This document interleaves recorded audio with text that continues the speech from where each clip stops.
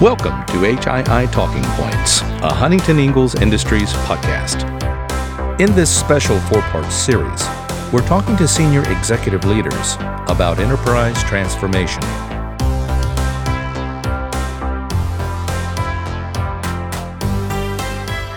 I'm Phoebe Richards, and this is the first episode in our special mini-series about enterprise transformation at HII. HII President and CEO Mike Petters has said, "We will not remain successful by being complacent." This is where transformation comes in. It's about changing the way HII does business, as an enterprise and as individual employees. To learn more about what transformation is and what it means for the company, this HII Talking Points mini-series will let you hear from corporate and division leaders on the subject.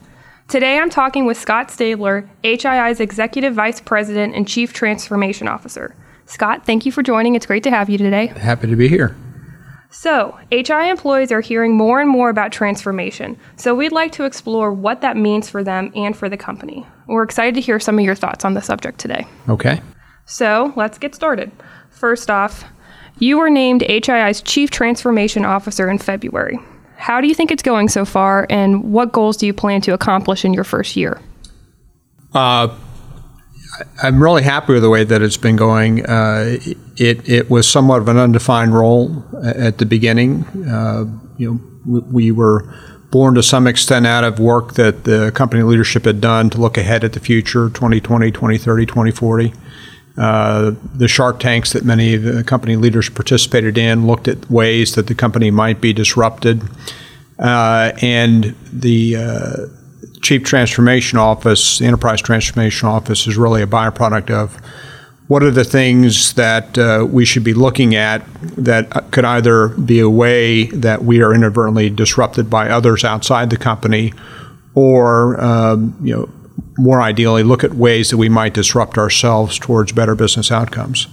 So we have pushed off on that front.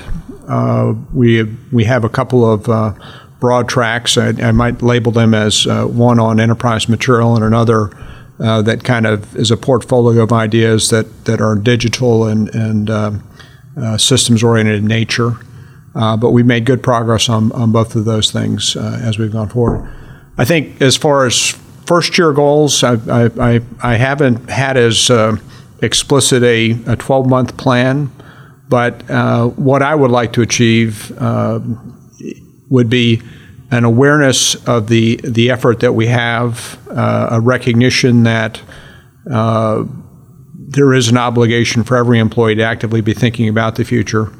And we have some very specific, tangible savings goals, particularly with regard to material, but some with regard to digital systems that we would like to achieve within this first 8 to 12 months. We've been through some initial waves of sprint teams on material. We're trying to drag those savings over the finish line, but there's great potential, I believe, for additional savings as well. So what do you feel are the keys to transformation for HII? I think, number one, everybody inside the business has a day job. And part of the challenge with transformation is that it forces you, or ideally forces you to look up and out and beyond your day job. Whether that day job is getting the next milestone on a ship construction contract, or winning the next bit of business from a technical solutions perspective, or thinking about what the customer needs. How are the customer's needs evolving over time? So.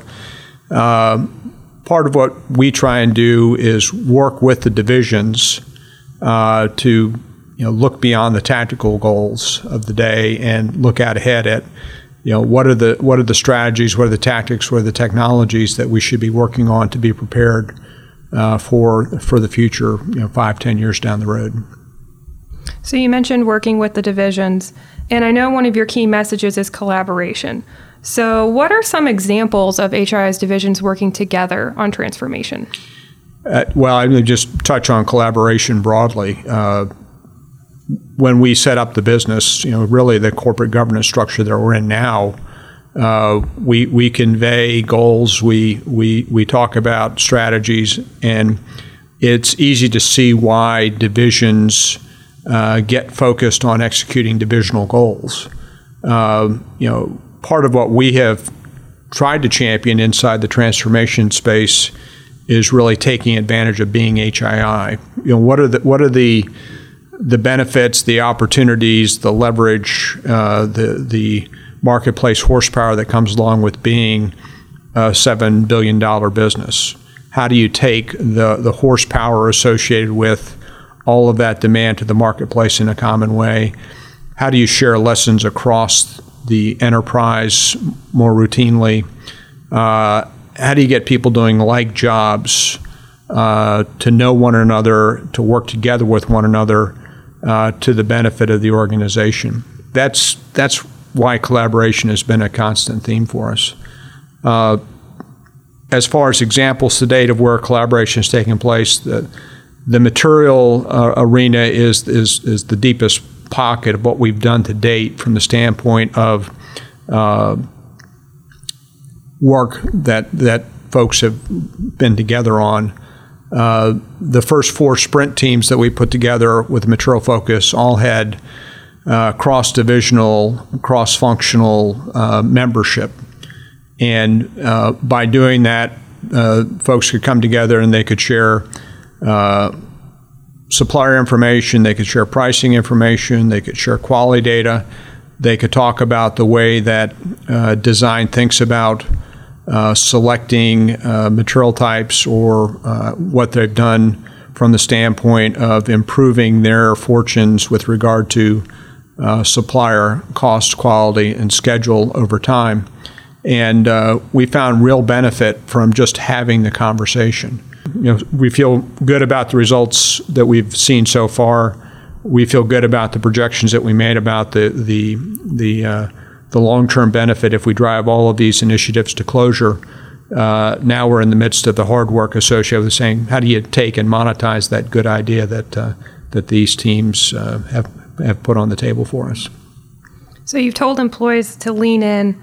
What can individuals do to support HII's transformation? Well, if they're not directly involved in the team, we're certainly all ears when it comes to what are the good ideas that you think we ought to be going after. There are obviously suggestion programs within each of the divisions. Our interest would be in what are the tools, the technologies, the approaches that you can think about that would benefit us from an enterprise perspective. What are the things that we're not looking at today that we might to greater enterprise benefit? We don't want to subjugate efforts inside individual divisions. Obviously, there was a lot of innovation, a lot of transformation ongoing within each of the divisions before the enterprise transformation offices stood up, and we're not going to get in the way of any of that. That's all good stuff. It all needs to keep going.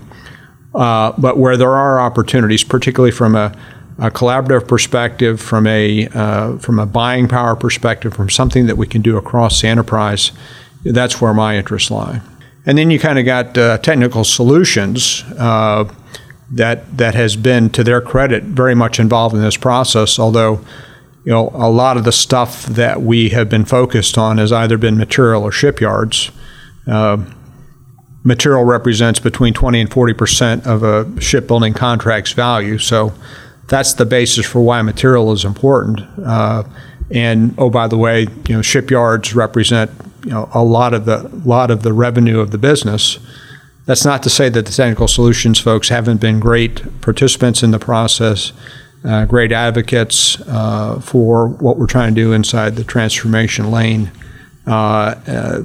They've been team members. They've been thought providers. They've been very helpful. And as we get into more of the digital portfolio and get into things like data analytics and data science, then see them taking even a greater role as we go forward.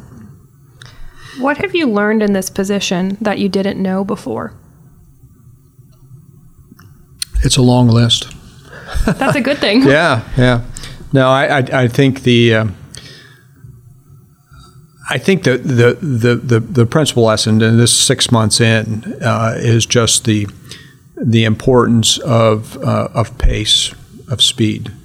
The material sprints that we've done, facilitated by BCG, our consultant, provide a structure, but also provide a real incentive for let's get to a solution set quicker. Let's provide structure, but let's force the beast to move forward at a faster pace. The other thing that I've learned is that, perhaps we've been limited by what we believe about the business. And maybe this is just a self-inflicted wound that, I've come to think of our business over time as, a place where, we're in a box from a business model perspective. We're in a box from a customer relations perspective. We're in a box from a funding perspective. And part of the reality is, we may not be. I've also learned that people do get excited about the opportunity to participate in these projects, and maybe I've relearned that. It's some of the most fun jobs I've had in my career have been project oriented or capture programs or construction programs where you kind of come together, you build a team, you have a common goal, and it is fun. And transformation can be fun too. So hopefully that encourages folks to want to understand what we're doing or participate or give us an idea. Those are all avenues. There are lots of things that we read about that we are. I just want to communicate to folks we are actively thinking about what transformation could be. There's a lot of technologies out there. Every time I watch TV, I feel like I see 3 commercials for artificial intelligence or new technologies that revolutionize the way we think about it. There are marvelous capabilities out there. There's computing power that will enable lots of really cool things, and there is work ongoing within our enterprise today to take full advantage of that capability. I feel really good about the work that's ongoing. I feel a positive sense of anxiety with regard to making sure we take full advantage of the art of the possible. But it can't be just me. It's got to be everybody in the organization actively thinking about that. Raising your hand. What could make your job better? What can make you more effective? What can we do for our customer?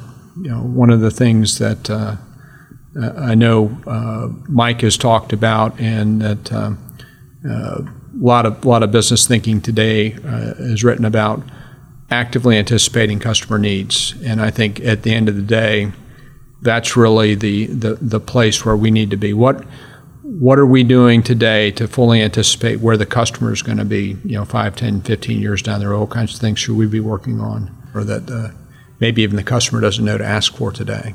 So that's kind of a different perspective. Nice. Well, it sounds like an exciting initiative that we can all get involved in. I hope so. Yeah.